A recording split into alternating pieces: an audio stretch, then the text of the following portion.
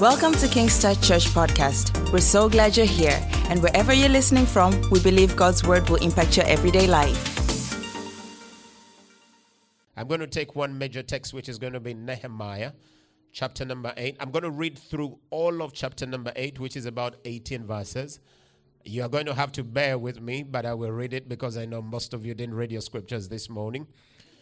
So we will do the study together. Even though I'm going to only touch a little bit of it tonight, I will read all of it because that's where our discourse is going to be. All right, verse number 1, Nehemiah chapter number 8. And the Bible declares, "And all the people gathered themselves together as one man into the street that was before the water gate. They spake unto Ezra the scribe to bring the book." Somebody say, bring the book. Come on, talk like you believe it. Say, bring the book. Bring the book of the law of Moses, which the Lord had commanded to Israel. Ezra and the priests brought the law before the congregation, both men and women and all that could hear with understanding upon the first day of the 7th month. And he read therein before the street that was before the water gate, from morning until midday. Say, from morning until midday. Before the men and the women, those that could understand, and the ears of the people were attentive unto the book of the law. Say, the ears of the people were attentive unto the book of the law. Ezra the scribe stood upon the pulpit of wood. Let's say the pulpit of wood. That it is the pulpit of wood. Say the pulpit of wood, which they had made for that purpose. And beside him stood Mattithiah and Shema and Ananiah and Urijah and Hilkiah and Maaseiah. On his right hand and on his left, Pedaiah and Mishael and Malchiah and Hashum and Hashbadan, Zechariah and Meshullam. Verse number 5. And Ezra opened the book in the sight of the people, for he was above all the people. When he opened it, all the people stood up. My God. Say, all the people stood up. And Ezra blessed the Lord, the great God. And all the people answered, Amen, Amen, with the lifting of their hand. How can you miss that? Lift your hand and say, Amen. Say, Amen. And they bowed their heads and worshiped the Lord with their faces to the ground. Joshua and Bani and Sherebiah and Jamin and Akub and Shabbatai, Hodijah, Maaseiah, Kelita, Azariah, Jozabad, Hanan, Peliah, and the Levites caused the people to understand the law. People stood in their place. So they read the book of the law of God distinctly. Somebody said distinctly. And gave the sense and caused them to understand the reading. Verse number 9. Nehemiah, which is the Tashatha. This is the Hebrew word for the title of governor. So Nehemiah the governor, Tarshatha, and Ezra the priest, the scribe, and the Levite that told the people, saying unto the people, this day is holy unto the Lord your God. Mourn not and weep not. For all the people wept when they heard the words of the law. Then he said unto them, go your way, eat the fat and drink the sweet, and send portions to them of whom nothing is prepared. For this day is holy unto the Lord. Neither be ye sorry, for the joy of the Lord is your strength. Wonderful place to say amen there. Say amen. Verse number 11. So the Levites still the people, saying, hold your peace, for the day is holy. Neither ye be grieved.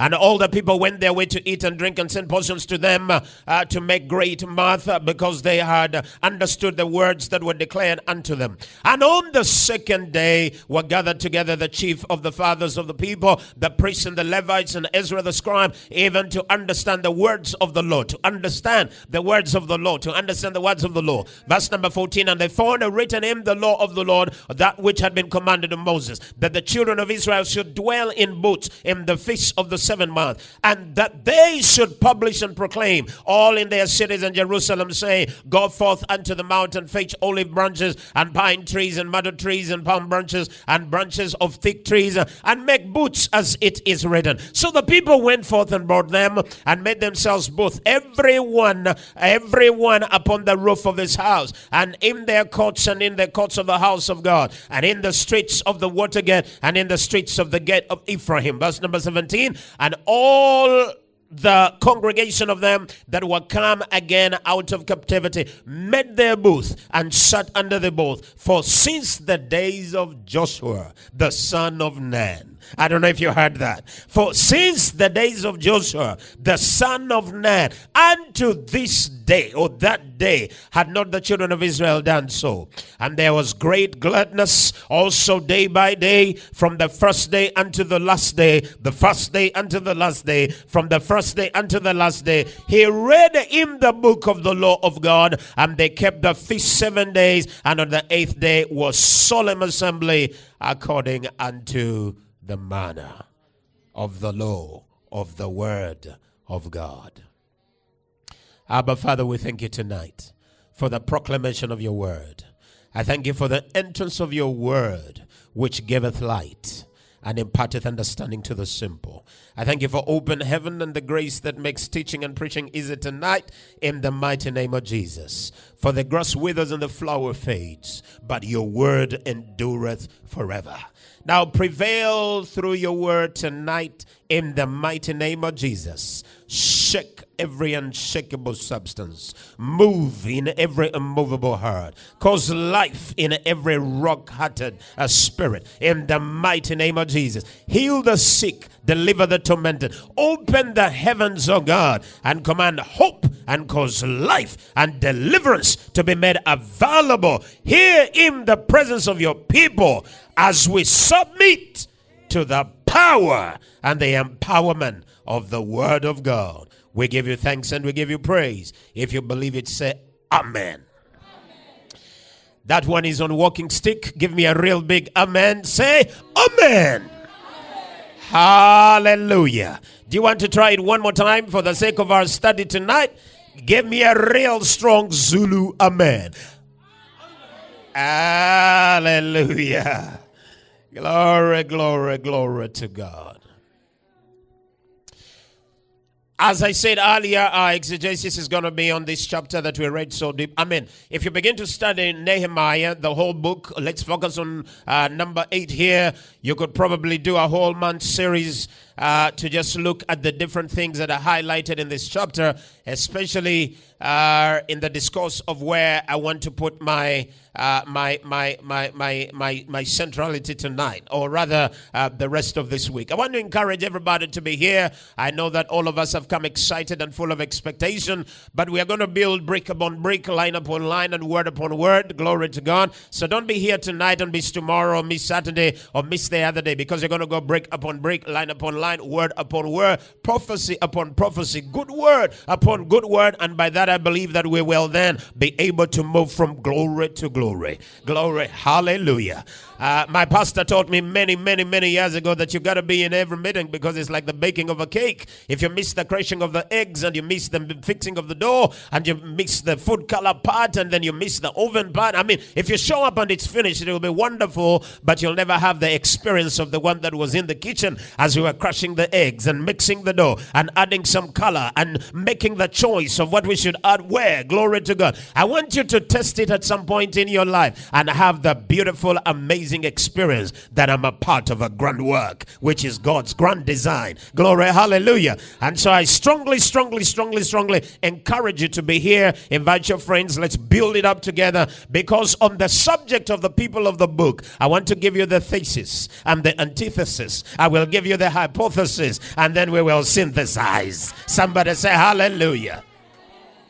So in chapter number 8 of the book of Nehemiah, the scene is set, and what begins to flow here is about 70 years they have struggled in Babylon. I'm sure you know the history of what has happened to the people of God under the mighty strong hand of the Babylonian captivity. Prophets have written and said it will be about 70 years. Some of them, like Daniel, have been able to perceive that the hour for captivity is over. They begin to push the agenda of God in that line, that the barrier be broken broken, and let them begin to go home. Nehemiah is one of them, of course, together with Ezra. We know the story of Nehemiah. We don't have time to read from chapter number 1, but he begins to bear the burden, having heard the news that the walls in Jerusalem are broken down. Nehemiah carries the burden as a vision bearer. A burden bearer goes before the king, presents the plea like it was in the days of Esther, because to just go before the king and present your need could cost your life. And yet this man bears the burden, goes before the king. He gets permission. He receives the resources. A prophetic word begin to come to pass, as it was declared that 70 years would be the year and the mighty door would be opened for them to be able to go back. As he begins to go back, his compatriot Ezra, the walls are built, and the masses begin to walk from Babylon out of captivity back into Jerusalem. And we are in a place, Nehemiah 8, where most of the city has been built. The walls are already up. Jerusalem no longer needs a building program because the city has been built. The walls are up. The temple has been restored. It's some kind of magnificent restoration of the whole plan of God for the Jewish people. But then we begin to see an amazing thing here as we begin to see it in number 1, verse number 1 of Nehemiah chapter number 8. When they all gathered together, the Bible says, they asked Ezra to bring out the book, and they cried, saying, bring ye out the word of the Lord. Bring ye out the book, the scroll, the writing of the Lord, the law of the Lord as it was given to Moses. And the people gathered themselves together as one man into the street that was before the water gate. And they spoke to Ezra the scribe to bring the book of the law of Moses, which the Lord had commanded Israel. If you read in the book of Ezra, chapter number 2, around verse number 64, you will find that the grand population of these people was about 42,360.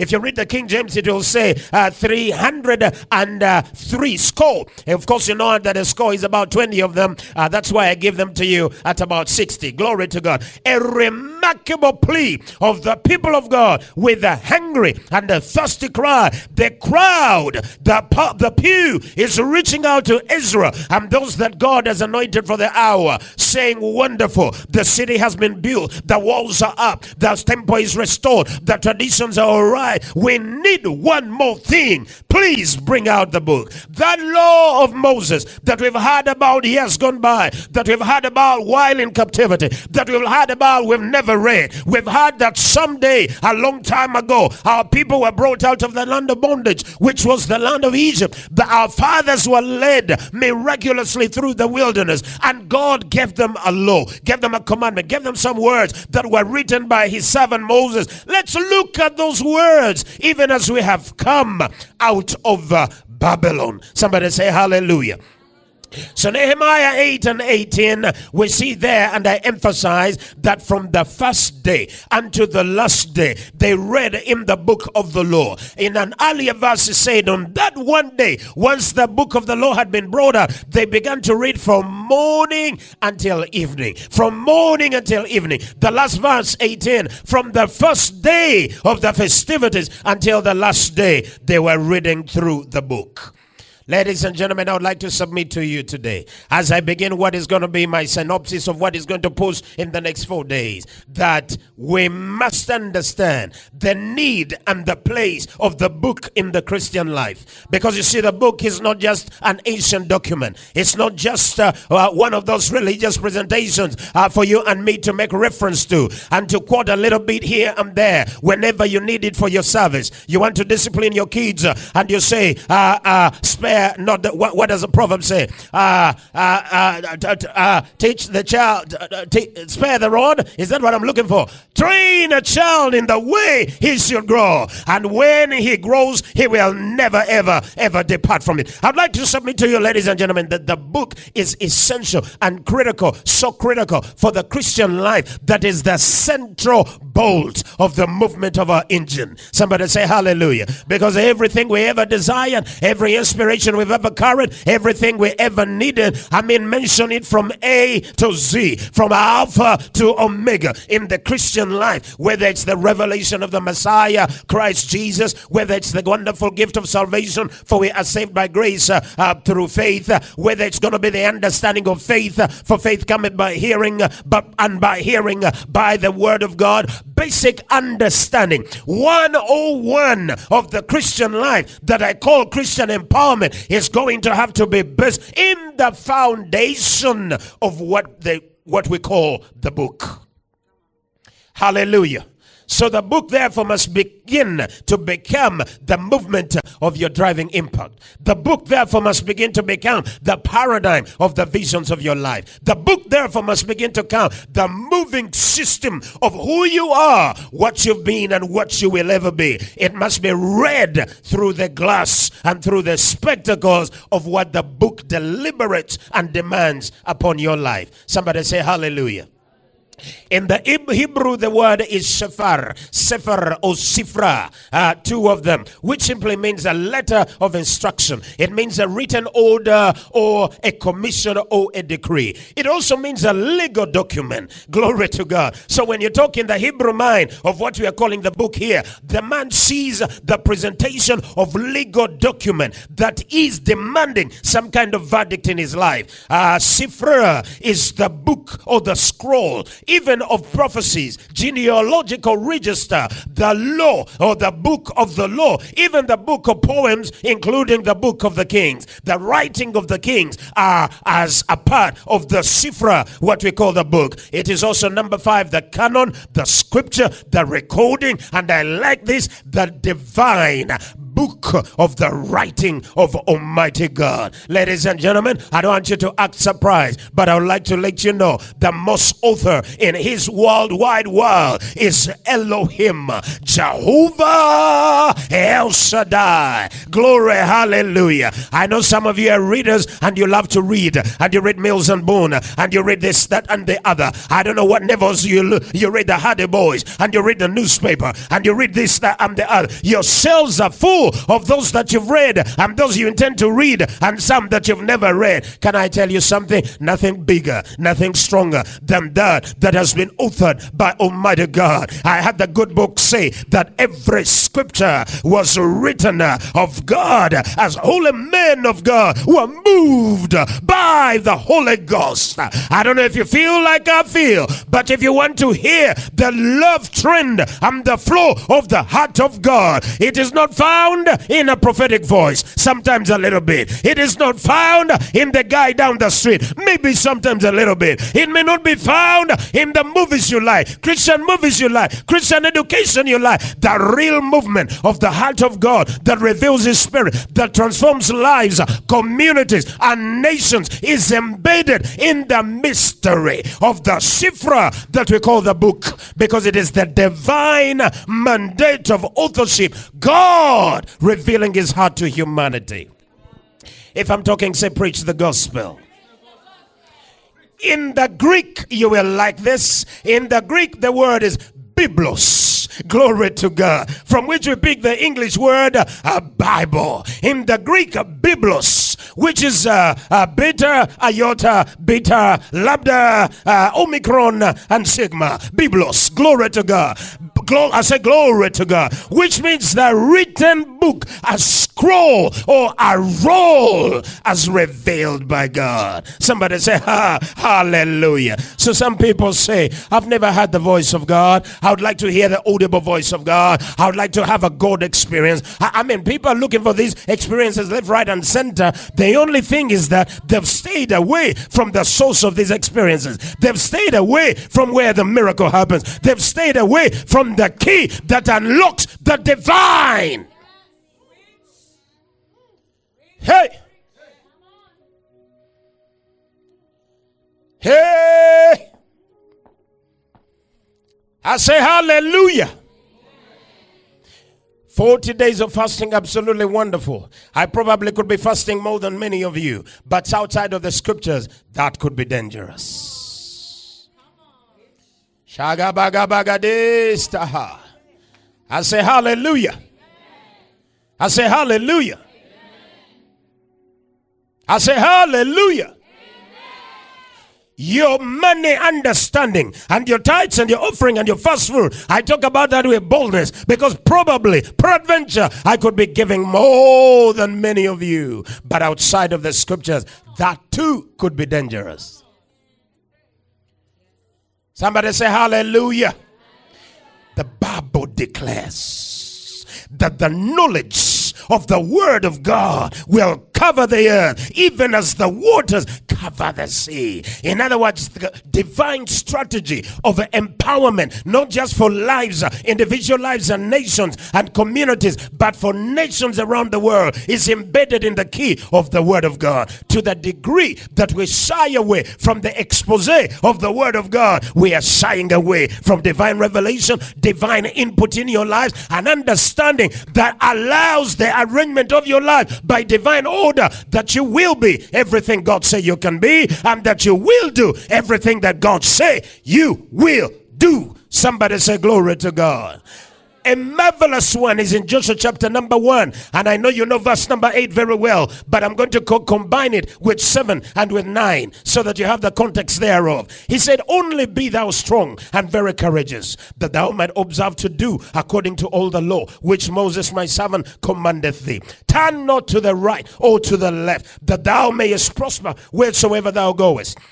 Verse number 8, this book of the law shall not depart out of thy mouth, but thou shalt meditate therein day and night, that thou mayest observe to do that which is written therein. For then wilt thou make thy way prosperous, and thou shalt have good success. Look at verse number 9. Have I not commanded thee? Be strong and be of good courage. Be not afraid, neither be dismayed. For the Lord thy God is with you wheresoever thou goest. So the Lord thy God is with you wheresoever thou goest. Have I not commanded you? Be strong and of a good courage. So your courage and your strength and the capacity to not be dismayed because the Lord thy God is with you is embedded in number 8, which is that the book of the law shall not depart out of thy mouth. Thou shalt meditate therein day and night, day and night, day and night, that thou may observe to do according to that which is written therein. For then thou shalt be able to make thy way prosperous, and thou shalt see good success. That is the bridge and the combination of the courage. Glory to God. Be of good courage. Be strong and of good courage. Number 9 is an equivalent to number 8. Be thou strong and very courageous, and that thou may observe to do according to the law of Moses my servant which commanded thee. Turn not from it, not to the right or to the left, that thou mayest prosper. Strength and direction and courage and empowerment and revelation of God, the ability to walk with God. I mean, this is not to say that prayer is irrelevant. Of course, that is a cake and heretic to think like that. This is not to say that your giving is irrelevant. I would be a heretic to talk and to think like that. All I would like to say, that all of that, plus others I may not be able to say here tonight, that common thread and that chain link that gives all of them life, that gives all of them empowerment, that gives all of them the plumb line, that gives all of them ability to produce result, is the foundation 101 principle of our spirituality, which is the book. Somebody say the book. So when we talk to be empowered by the book, there is so much power in the book that you'll be absolutely mesmerized what God is able to do with you as you pay attention to the book. I know you've been looking for the angels, you haven't seen them. I know you've been looking for the Father, Son, and Holy Ghost, and you've not yet seen the Trinity. Sometimes you wake up and you feel your hair stand and you think the Holy Ghost is by you, and then when the hair go down, then you say the Holy Ghost has gone away from you. Sometimes you think you are like Samson, and when you don't feel him, then you think he's not there. I want to draw you to the book, ladies and gentlemen, because the book says so much about the presence of God. The book gives the blueprint about the presence of God, which way that you should go. Talking to Joshua here, he says, don't you turn to the left, don't you turn to the right, don't you try any other thing. Do you understand that? Do you understand that? Don't you try any other thing. That includes any other person, that includes every expert, that includes those that purport to be experts. If they go against God's word, I would love you, I would celebrate celebrate you, you inspire me, but I'm not in your WhatsApp group if you don't follow by the word. I make up my mind, as Joshua said, as for me and my house, we will serve the Lord. Moses told them in one place, choose you this day whom you will serve. Glory to God. Make a decision, because you're making a decision between life and death. You go by his word, you see life. You go against his word, you see death. Glory to God. I know it sounds very basic, and none of what I'm saying is something you've never heard before. But I tell you what, it is the little things that make the great difference. The Christian life will be empowered magnificently if we go back to the foundations of the scriptures. God is not about to release a brand new word. We have it all. We have it all. We have it all. Ladies and gentlemen, we have it all. Embedded from Genesis to Revelation. You can abide on that for the rest of your days. I know a preacher that was in jail for 8 years. He only had one page of the Bible that had Romans chapter number 11. And for 11 years, the guy preached a new sermon every week, a new revelation every day. Because you see, it is not a few scriptures on a piece of paper. That's the word of God. Never runs dry, can never be empty. Are you listening to me? Can never run out of power. Each way you go at it, it grants you revelation. Each way you go at it, it grants you fresh power. Each way it calls it the manifest wisdom of the glory of God. Can never, never, never run dry. Never run out of power. Glory to God. If you think about all the vices that have beat humanity to death, whether it is slave trade, whether it is the plague, whether it is the pestilences of days gone by, all of them were brought to an end when a man would choose to lift the banner of the word of God against the order of the day. Shagabagabagabagadista. Oh, hallelujah. Cities have turned round because someone has chosen to lift the banner against the order of the day. Shegebedostaha. Can I tell you something? We live in a generation that is thirsty for courageous men and women that will lift the banner of the word of God and refuse to bow, like it was in Daniel chapter number 3, like it was in the days of Moses, like it was among the days of the prophets of old. It can be in our day. Can I tell you something? This whole COVID business is a grand opportunity for the man that believes. Have you read the book that says that all things happen for the good of those that believe, who are the called according to his purpose? Did you see that? Did you see that? I said, did you see that? He didn't say everything that happens is good, but he says everything happens for the good of those that believe. Now, it could be bad for the one that does not believe, but however bad it is for the man that believes, it happens for the good. Hallelujah. So let me give you a revelation. You are suffering to the degree of your ignorance on God's word. Shadabagalela. Asagabagoste. Let me tell you something. God's word is God's power bank. You are depleted of power to the degree that your bank is down. If you have enough of it in your spirit to make a withdrawal, the devil will shy from your environment. Devil will shy from your environment. Hallelujah. Some of us devils are having party in our house. Blowing up this, blowing up the other, confused about this, that, and there. I don't know if you've had a man called Lester Summerall. Devil visit him in a hotel in Philippi. Turn the tables around, pull the curtains, shake the drawers, and then he wakes up and realizes there's a devil in the room. He binds the devil out. Problem is, the devil runs so fast he forget to fix the room. Lester Summerall said, no, please, I made my bed in the morning. You don't give me work twice.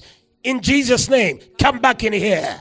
And that wind comes sparring into that hotel room and said, put my room back in order. The bed starts being made. The drawers begin to go by. The curtains begin to go by. When everything is in order, say, now you foul spirit, in the name of Jesus, go back to the wilderness where you come from.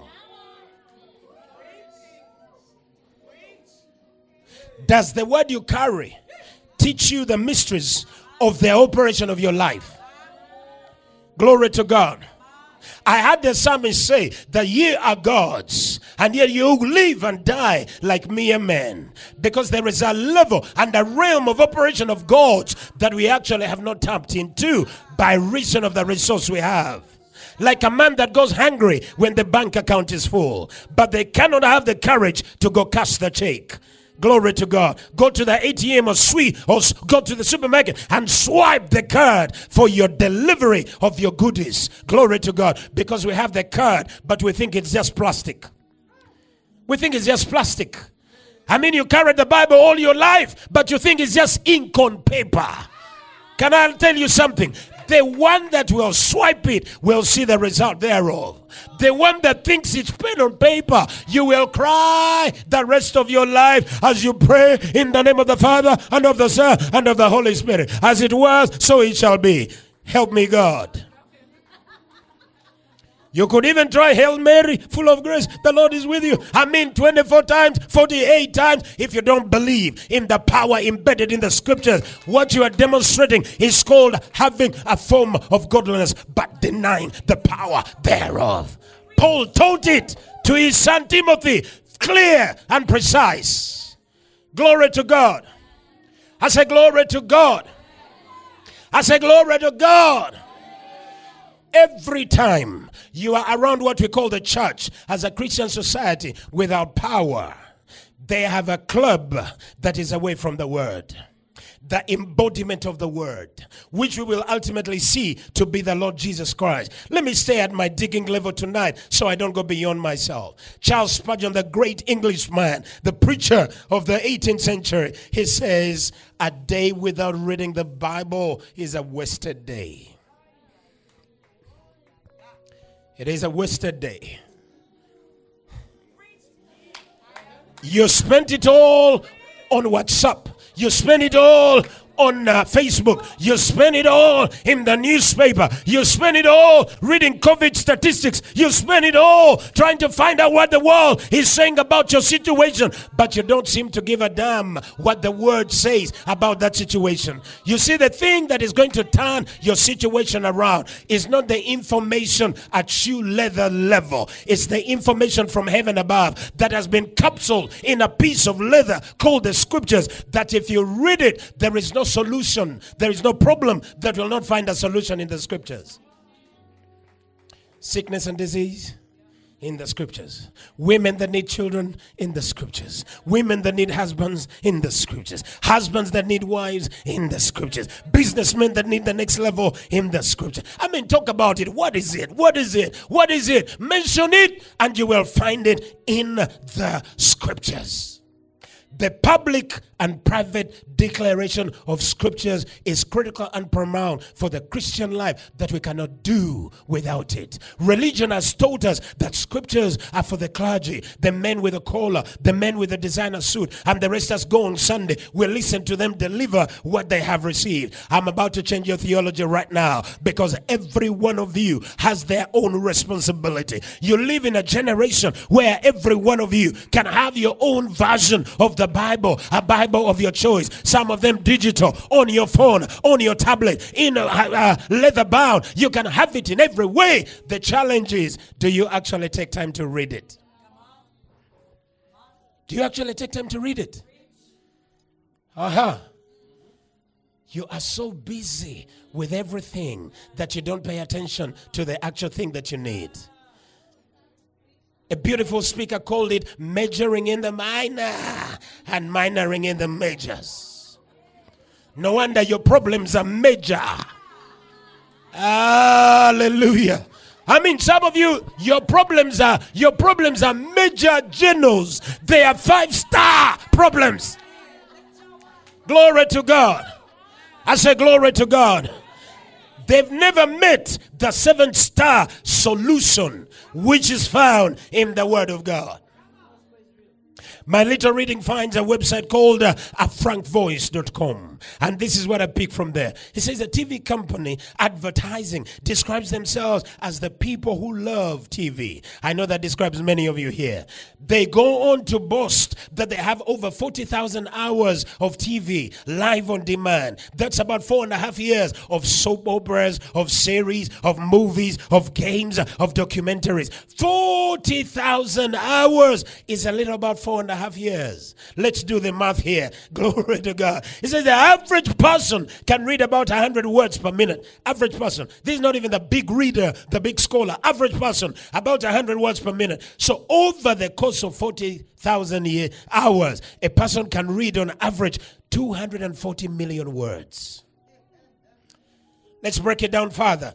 Depending on your preferred translation, the Bible has an average of about 750,000 words. So over the course of 40,000 hours, an average person should be able to read and finish the Bible 320 times.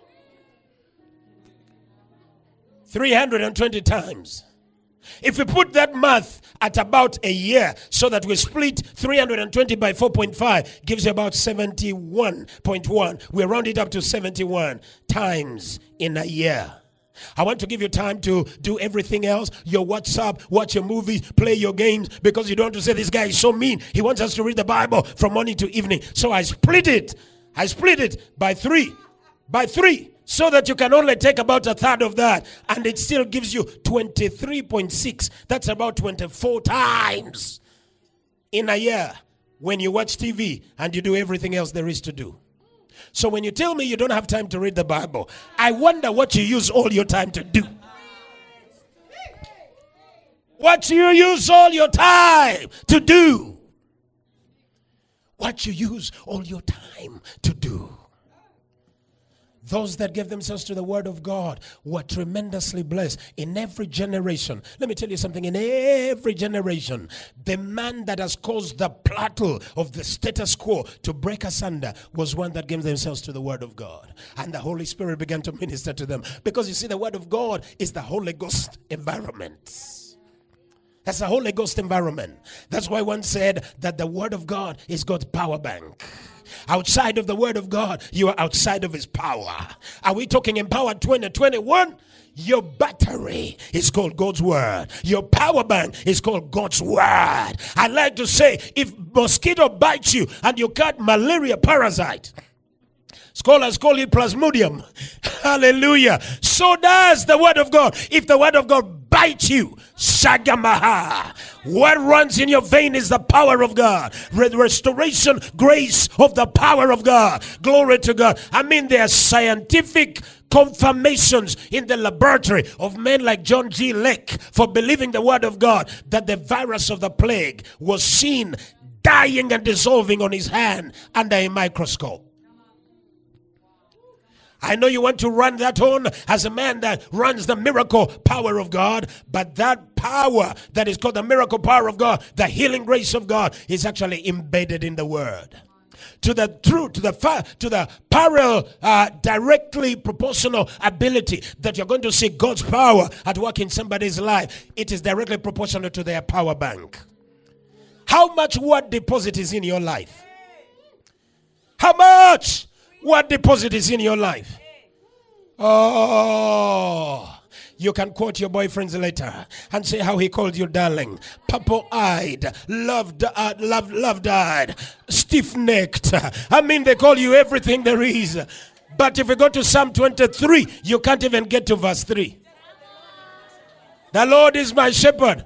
Then they all begin to look like life did not happen. Glory to God. I said, glory to God. How much time do you give to the scriptures? How much time do you give to the scriptures? How much time do you give to the scriptures? When I begin to engage with the scriptures, I'm not engaging for my congregation. It is personal experience. Those that listen to me are privileged to have the overflow, but they can have an idea where I have been. Oh, stagamandoste. It is so serious and so personal that sometimes in the scriptures I will hear a voice say, this way is where you should go. He said, do not turn from me to go this way or that way, because in it you'll be able to prosper, and in it you'll be able to see good success. Alexander Fleming found penicillin that dealt with disease in his day, that has become the major antibiotic to death. And he tells you he was reading the scriptures when he understood. It's called a revelation. Shagamahaya. The man called Colgate, I don't know if you've read his story, as he was on his way in the scriptures, landing in the city of New York without a parent, without a relative, believing God that he'll be able to make it in the city. Reading the scriptures, he got a revelation and he prayed. He said, Lord, if you make it happen in this city, because Jacob's prayed and said, Lord, if you bring me back, I will give you 10 of my progress. He said, if you make me make it in this city, I will not give you 10. I will give you 90. I will live on the 10. Everybody now knows Colgate. That story I'm telling you is 1800 and something. His family is still probably one of the richest in the world. Glory to God. Now you think Colgate is the name of a toothpaste, a leading toothpaste. That was the name of a man. Name of a man. Private stories of Alexander Graham Bell tell us that the man got the revelation in the reading of the scriptures. He called his wife to explain what he has seen. That when he did the wire through and he made the connection for the first time, when he picked the phone and it went through, the first thing he did is the woman that had the testimony of what he explained. He said, hello. It has become our word for declaring hello everywhere, but that was his wife's name. Yes. Mrs. Hello Graham Bell. Now the whole world says hello.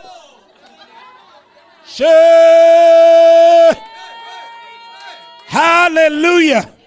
I say hallelujah.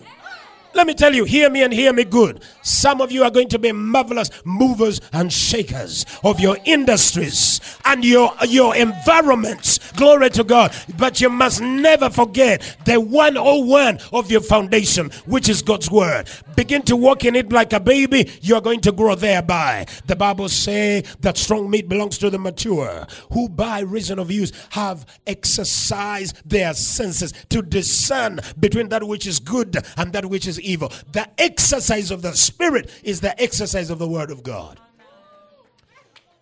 Hey! Outside of the Word of God, your exercise is going to be diabolical. What you're doing is demonology. Not the study, but the practice. Glory to God. Because you're opening the human spirit that was designed to receive God's word. And now you're putting in there heresies and manifestations of demons. You tell people things that you don't even believe yourself. Hallelujah. The Pharisees, they stand in the door. They don't go in, neither do they let anybody come in.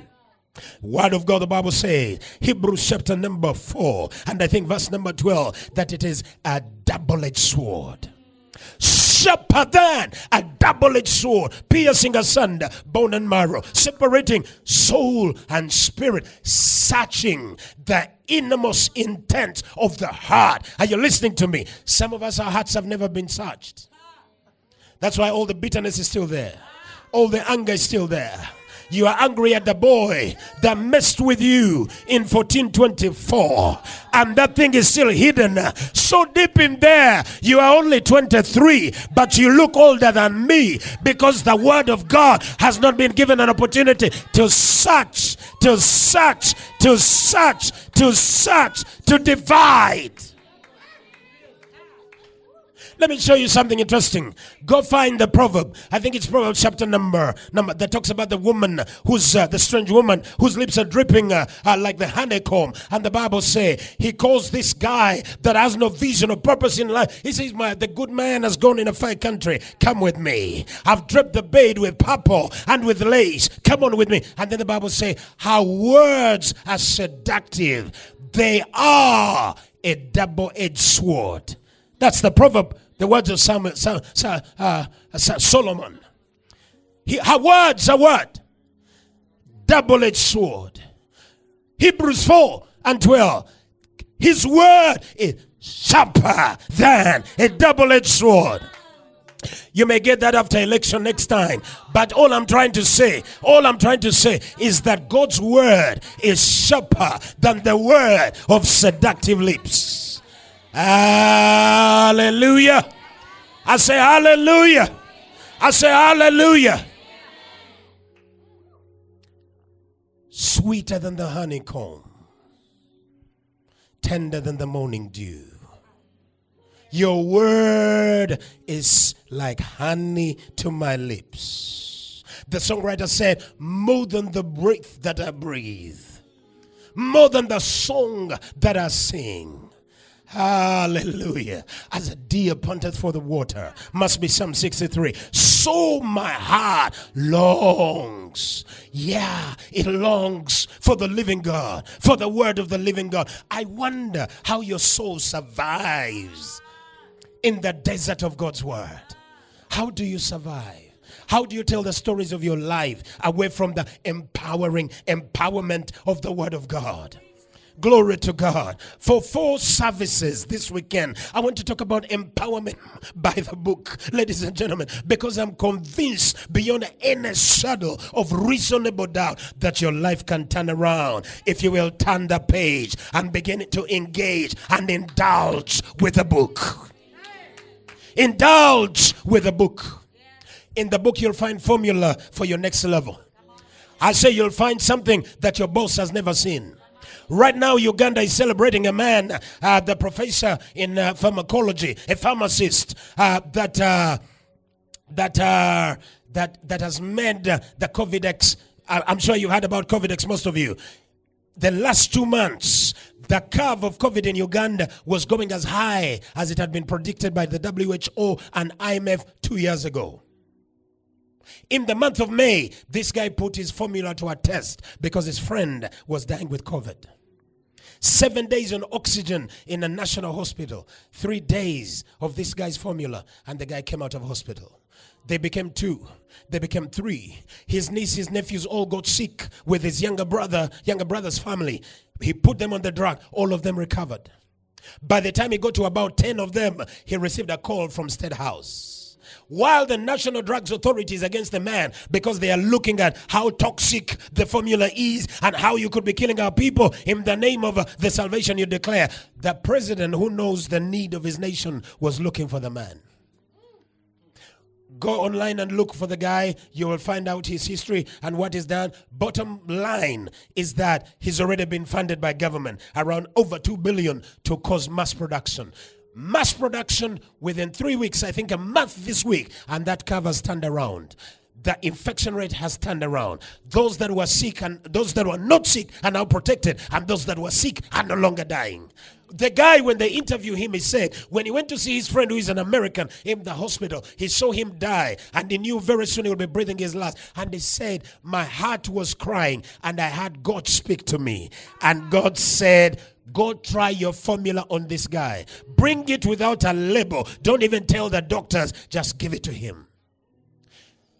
You should be ever so glad when you're in the environment of somebody who hears God. Anytime somebody say, and God spoke to me, and they're really genuine about it, and if you trace their path, there will always be biblical persons, those that read the scriptures, because outside of the scriptures, God will not speak to you. Hallelujah. He said the words that I speak, they are spirit and they are life. If the Bible and the scriptures become a part of the movement of your life, you're going to be caught up in the realm of spiritual revelation and understanding. Ephesians calls it the eyes of your understanding being enlightened. I know you've never had an idea that your understanding has eyes. Your understanding has eyes. Do you believe that? Do you know that you can sit right here on your chair and I can take you home? I've never been to your house. But if you close your eyes right now, I can tell you go down. In the lift, we enter your car right now. You see it, we start it. You reverse it, you can see the registration plate, right? You know your plate number, right? Okay, now we are going out of LPF. LPF, right? We whatever. We now hit the street. I can take you like that, get you home, and you'll sit in your favorite chair. You'll even go to your bathroom and take a shower, and you see it all here while you're sitting here because your understanding has eyes. Problem is that those eyes are not enlightened. That's why every time you close them, you see yourself die. You see yourself never having a husband. You see yourself broken. You hear the words of your forefathers, even the ones that died before Martin Luther. They are telling you how you will never this, and you will never that, and you'll never be that, and you'll never be the other, because the eyes of your understanding are darkened. They are not enlightened. Somebody say hallelujah. I say hallelujah. I want to unleash young men and young women at the King's Touch Church tonight, that you'll become detonators by the rights you have in the Word of God. That you will break loose every barrier by the infection you have from the Word of God. You will be so contagious and so permanent that wherever you go, you have no rights of resistance. You have no rights. Nothing will be able to withstand you. Bible says in the book of Luke that when you go, they will not be able to gainsay or resist. Did you hear that? Not be able to gainsay or resist. The prophet Isaiah said it in a lovely way. I love to quote it. He said, it is him that frustrates the tokens of liars. Proceed. He makes diviners mad. Now, if it ended there, I would still celebrate. But he goes ahead to say, he performeth the counsel of his messenger and brings to pass the word of his servant. Hallelujah. Let me give you the mystery. Why does God always bring to pass the word of his servant? Because his servant word is his word. Shabadosa. When I say you are healed, it's because I know what the Bible says about your healing. When I say you are above and not beneath, I can give you chapter and verse. Are you listening to me? Are you listening to me? I said, are you listening to me? When I say in the name of Jesus, is because that's the critical dispensation and disposition of what the scripture says. It is prescription. Somebody say hallelujah. They give you paracetamol 2 times 3 and you think it works for you. Let's see what the word of God is going to do for you. I'll actually give it to you at whatever prescription you want, because it has no overdose. It will lift you up at every level. Somebody say hallelujah. I say hallelujah. Ezekiel 3:1-3, he ate up the scroll. It was in my mouth, he says, as honey for sweetness. Jeremiah 20:9, he says, his word was as fire in my bones. I don't know how much I still have on my hour, but let me try to give you an interesting piece that I find in my study. Now, this is an amazing preacher that gets to quote from the Quran. In the Quran, the term Al-Kitab, meaning the people of the book, refers to Jews and Christians. Let's confirm it.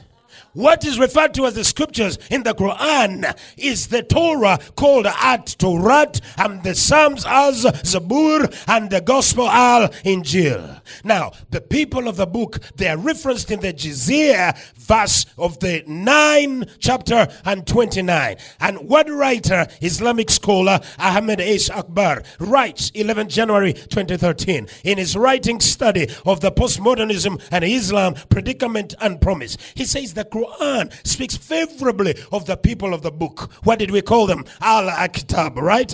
All right. So he says, Surah 3 verse 19, he says, carries the universal message of goodwill and hope to those who believe. The people of the book, irrespective of their religious label, whether Christian or Jews or Muslim, he says they can marry with the people of the book. So the scholars and the interpreters of Islamic scriptures tell their sons that you can actually marry the girl of the book. Who is the girl of the book? The Jew and the Christian. That's why they have no trouble marrying you. You know why? Because they are convinced you are a woman of the book. This is my $1 million question. How can they be convinced about your status when you have no idea of your status? As a matter of fact, they are so wrong because they think you're a person of the book.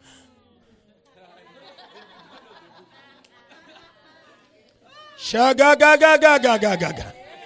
have no idea that if they begin to talk to you, you will quote the book of Joseph and quote the book of Moses and try to find the book of the... Hallelujah. The assumption here is that you have mastered the book and therefore you are a man or the woman of the book. The question is, to what degree is this assumption true, that you have mastered the book? Because it be true that you've mastered the book and indeed a man or the woman of the book, you'll actually have no business to do with them. Because you know what the book says about that? Status. The Latin principle is called sola scriptura, to be interpreted scriptures alone. Now that doesn't mean that you never ever read anything else, but it abundantly means that everything you'll ever meet or see or read is judged on sola scriptura. If the Bible agrees with it, we will run with it. If the Bible turns it down, we will turn it down. If the scriptures approve it, we will run with it. If the Bible descends it, we will descend it and we will descend it. In Acts 18 and 24, a certain Jew named Apollos, born in Alexandria, an eloquent man, mighty in the scriptures, came to Ephesus. Listen to that profile. I would like to talk about you someday and say that girl from Jerusalem, she's called Nema somebody. She's an amazing girl. She's generous with her life. She's a beautiful friend and she's mighty in the scriptures. Problem here is that we have everything in your profile apart from what is most important, your might in the scriptures. To what degree have you engaged with the scriptures that we can have the privilege of calling you mighty in the scriptures therein? Mighty in the scriptures. I don't want to be the one to insult your intelligence, but to the degree that your knowledge of scriptures is limited, your intelligence is limited.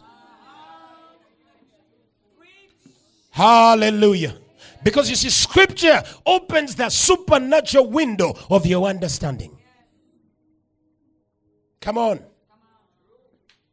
Like the preachers say, you could have more degrees than a thermometer if the seed of the word of God, called spora, the seed of the living God, is not on the inside of you. You will fail in your critical decision. For example, in who to marry and how to raise your children, because the foundation of making choice based on intelligence does not abide. Does not abide. Does not abide. Let me knock it down for your understanding. The word is intuition. That's what the word of God does. When you learn of the scriptures, it brings intuition. Intuition is an English word made of two words. In, meaning inside, and tuition, meaning education. So when the word of God gives you intuition, the word of God gives you inside education. Shadabadosa. That's what the word said, that you have the Spirit of God within you and you understand all things. You will know direction to life to the degree of your investment in God's word. I'm talking about direction to life on where to put your money, for example. Glory to God. Some of the most drastic decisions I've made in my life. For example, leaving my country to move my base to where I am right now. For example, the woman that I married, the way that I live my life, some of the major investments in my life, whether to do with money or the ministry direction, all of it is always silly and absolutely crazy at the point of making it. Cannot make sense to anybody. Sometimes I cannot even explain it because it's inside education.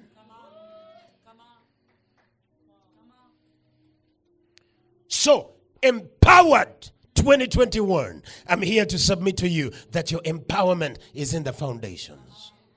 And the scripture says, if the foundations are out of course, what will the righteous do? In other words, there's nothing you can do when you go away from what builds the foundation. I think we've cracked the coconut. Let me begin to wind it tonight. We'll pick it up tomorrow. A gentleman called Philip Schaff writes and he says that every true progress in church history is conditioned by a new and a deep study of the scriptures. When the wave of prayer comes, must be best in the study of the scriptures. The understanding of the Holy Spirit, best in the teaching of the scriptures. The public declaration, private reading of the scriptures, both privately and publicly.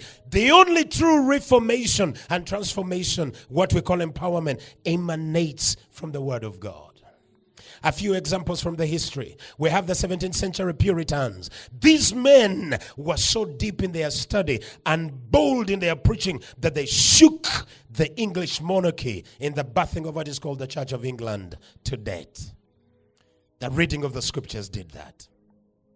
John Knox, the guy that turned around Scotland, praying, declaring, give me Scotland or I die. They write about him and say he was such a man of the book that he was about restoring biblical centrality and the authority of the scriptures in the church. Because there's a level of church that has no authority and centrality of the scriptures. Jesus told them, because of the traditions of your fathers, you don't know the scriptures and you deny the power of God. Meanwhile, they think they serve God. Come on. Come on, come on, come on. My early learnings as a minister, I was taught to be strong in the pulpit against all odds. And that strength does not come out of the blue. It is the study of the scriptures. Apollos from Alexandria arrived in Ephesus, and when they tell their profile, they cannot excuse the fact that the man that was mighty in the scriptures. If you read on, you will find he did not know even about the baptism of the Holy Ghost. All he knew was about the baptism of John, but he was mighty in the scriptures. When the Ethiopian eunuch met Philip the evangelist, must be Acts chapter number 6. The Bible says that he met him reading Isaiah 53. How he was beaten for our transgressions, and how by his stripes we are healed. And the Bible says he started him right there. And the Bible says he took him through the scriptures from Moses all the way to Jesus Christ. And how he was crucified. How do you turn Isaiah 53 to tell a man that that is the one that was crucified in Jerusalem the other day? Inside education. John Calvin in Geneva, it was written about him that he had no weapon but the Bible.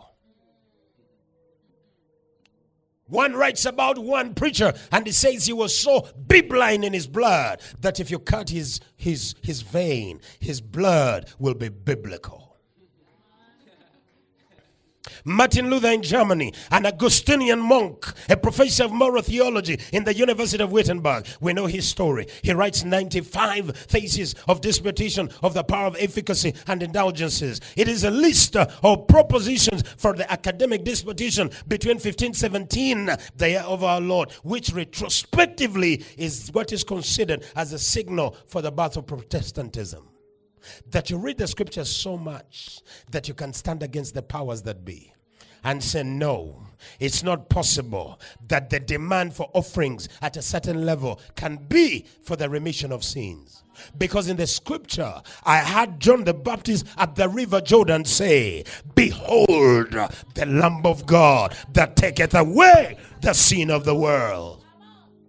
Glory to God. He did not only read the scriptures for his private interpretation. He read the Bible in Latin, but he translated it into German vernacular, tremendously impacting both the church and the German culture, influencing and writing even the English translation.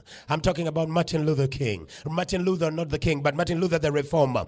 He's renowned as a father in England, not just a church father, but a national father. Recently, 500 years of his life was celebrated. Glory to God. Because the whole German culture until the recent past was built on a man that has understanding of the scriptures, that he translated the scriptures from Latin to their German vernacular. Now, you may not believe it or not, but all that has direct impact to the kind of lifestyle that Germans live today. Because language impacts culture. And if we get time, we will get to learn that culture is indeed a reflection of our connection with God. Because you see, the bottom word for the word culture is the word cult, which means worship. Glory to God. The excellence in the German culture, from the way they make their cars, to the way they make their vacuum cleaners, to the way they build their houses, is directly connected to the impact of somebody that understood the scriptures. You will be surprised, but Martin Luther, the same Martin Luther, is the father of what is called conventional education. To take people to school, which he began as what they call Sunday school. He says, no, let the children be gathered, they will be taught. And he raised his priests, his monks that used to work with him, that the children would be taught by those monks.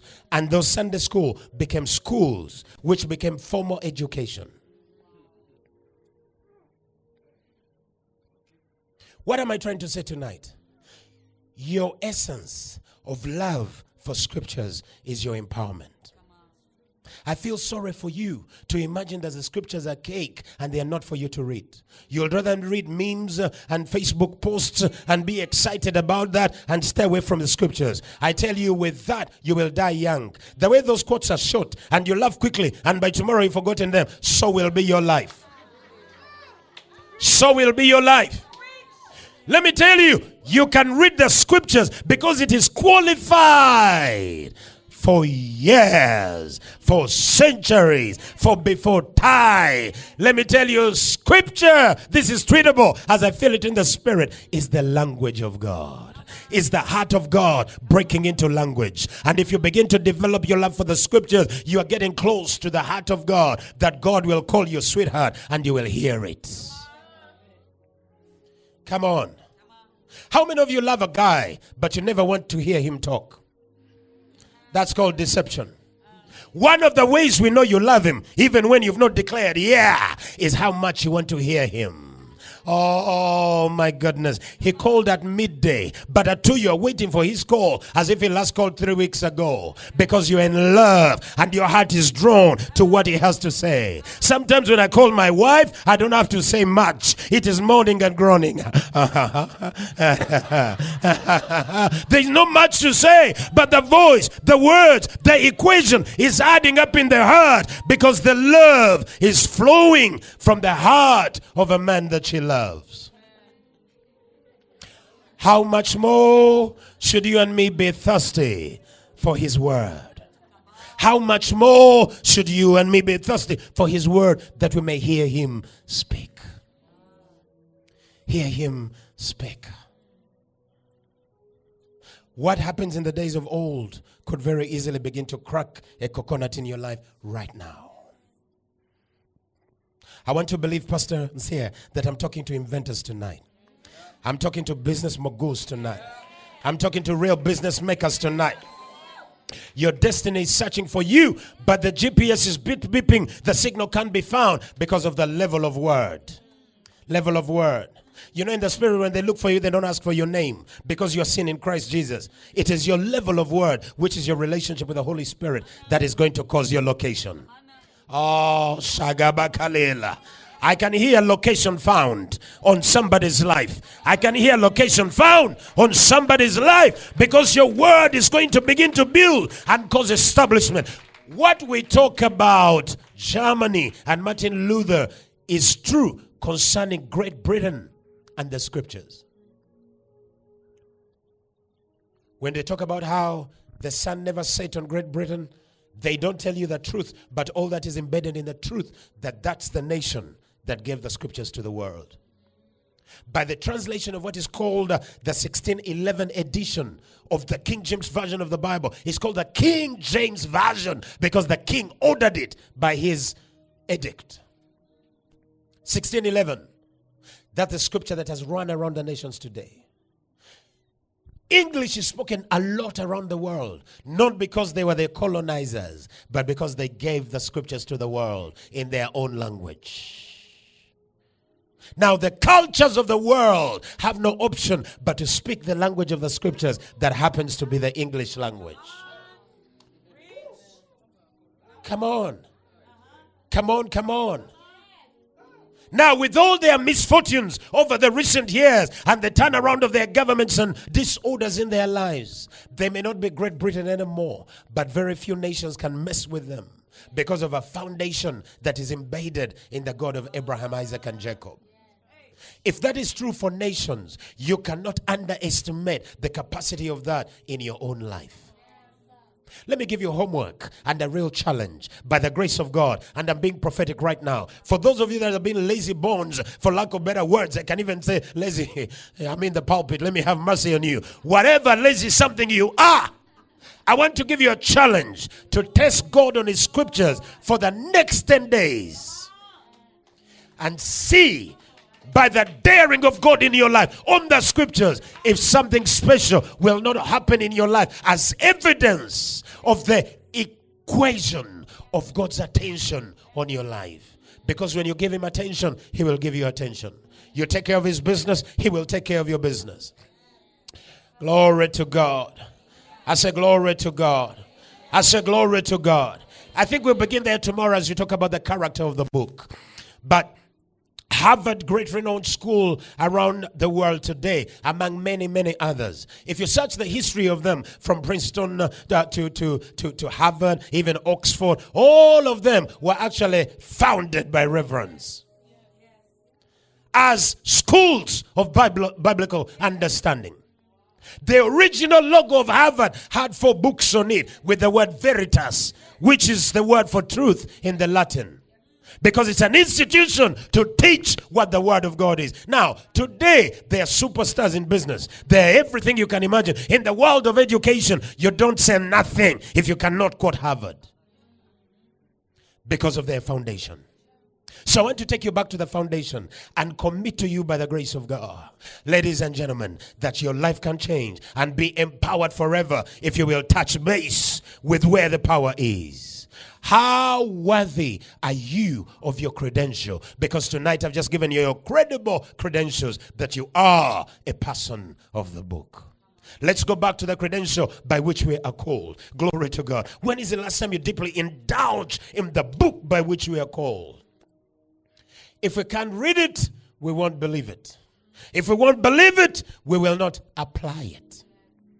The study of the scriptures is such that in 3 basic points, you observe, which is the reading, you interpret, which is the revelation, and then you apply, which is application theology. How can you apply what you've not interpreted?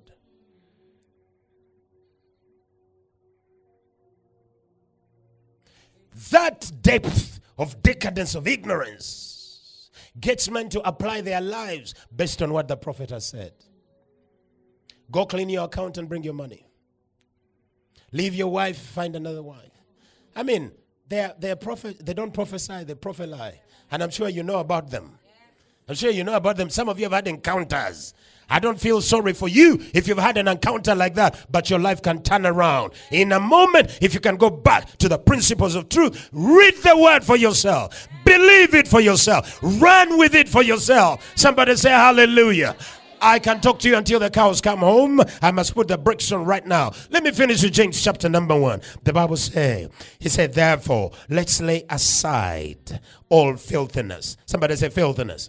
I must be around verse number 27. He says, let's lay aside all filthiness and superfluity of naughtiness, and receive with meekness. That's the word for humility. Meekness is not weakness. That is the status by which your heart receives the word of God. By meekness, receive the engrafted word of God that is able to save your soul. That is able to save your soul. That is able to save your soul. That is able to save your soul. Fine. James chapter number 1. They may think I'm not saying the truth. Find it. Find it. Therefore, let us lay aside all filthiness and superfluity of naughtiness. That is all the pride you have laid your life around with when you say the word of God. I mean, those things are for pastors, for apostles. I mean, all I do is go to church on Sunday, but you don't live by it. That is called superfluity of naughtiness. Filthiness. Your filth is going to be countered by the word of God. Your superfluity of naughtiness is going to be countered by the word of God. Filthiness. All your addictions, all your fears, all your trials, they're going to be countered by what? his word. Superfluity of naughtiness. I mean, you have those two naughty behaviors because of your mother raised you, and you disrespect people, and you don't give due honor where honor is due, and you just live as if you are a brouhaha in life. It is the word of God that is going to supercharge and crumble completely your superfluity of naughtiness. With meekness, which is humility, receive the engrafted word. Somebody say engrafted. Come on, somebody say engrafted. Come on, somebody say engrafted. It's not enough to hear it. When you read it, you hear it. When you hear it, it gets engrafted. Do you know what engraft means? You cut the plant, it's orange. You bring another plant cut called apple. You join them together, stick them together, begin to water them. When it grows, you have a fruit that is transformed. Apple mango is engrafted apple on mango. They're very popular in Kenya. I mean, growing them everywhere by Israeli technology. Engrafted. Until that word has been engrafted in your spirit, it is useless to you.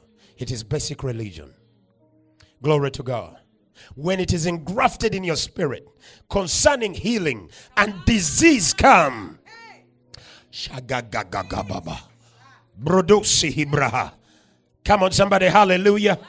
I'm not giving you encouragement, word of encouragement, positive thinking here to leave you puffed up and feeling like you can achieve anything. Come on. They talk about motivational speakers. After listening to them, you go home feeling like you can start a business with 100 bob, and you really feel that you can, and you will. He says, I started my business with a toothpick. Within 7 years, look what positive thinking can be. You are going to crash and fall so flat, you may never rise again. So this is not just motivation. Have you heard them? They say, I sold my first car. That's how I made my first million. Oh, blessed boy, go sell your car. You will wonder what happened to the motivation speech.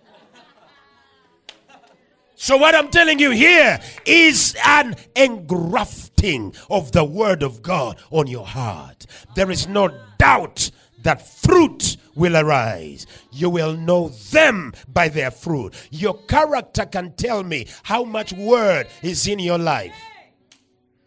How much word is in your life? Because that is ultimately going to be the direction of your disposition.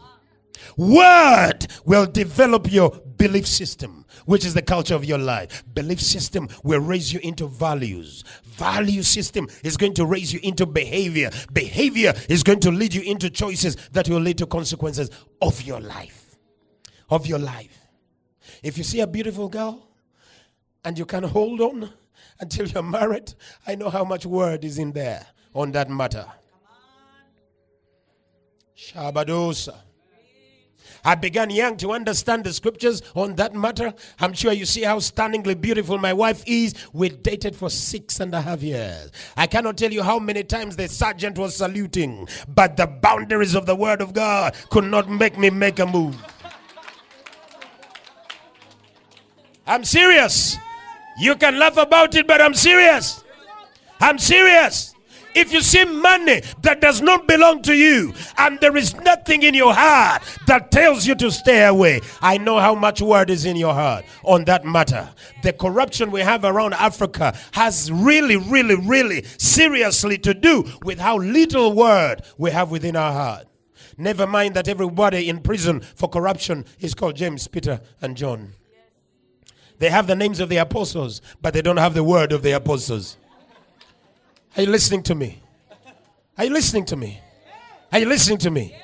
You receive with meekness the humility that says, I can never do this myself. Let the word of God begin to flow in my life. And then it begins to build you as an edifice, a building, a mighty building like the one we are seated in today. I tell you, if you begin to operate the word of God in the next 7 years, you can be larger than life. And I'm prophesying now, you can be bigger than what you think in the mighty name of Jesus. Come on, somebody. I say, come on, somebody. That wife you are looking for, you will find the one that was designed for you by the magnets called the scriptures. My pastor told me many years ago, reading in Romans, and he said, I'm not ashamed of the gospel, for it is the power of God unto salvation. The fine preacher that he is, he began to preach, and he said, your wife is in the gospel. Your future is in the gospel. Your destiny is in the gospel. And I reign with that, ladies and gentlemen. I can tell you today that all that I am and all I will ever be, by the grace of God, has its attachment to the gospel.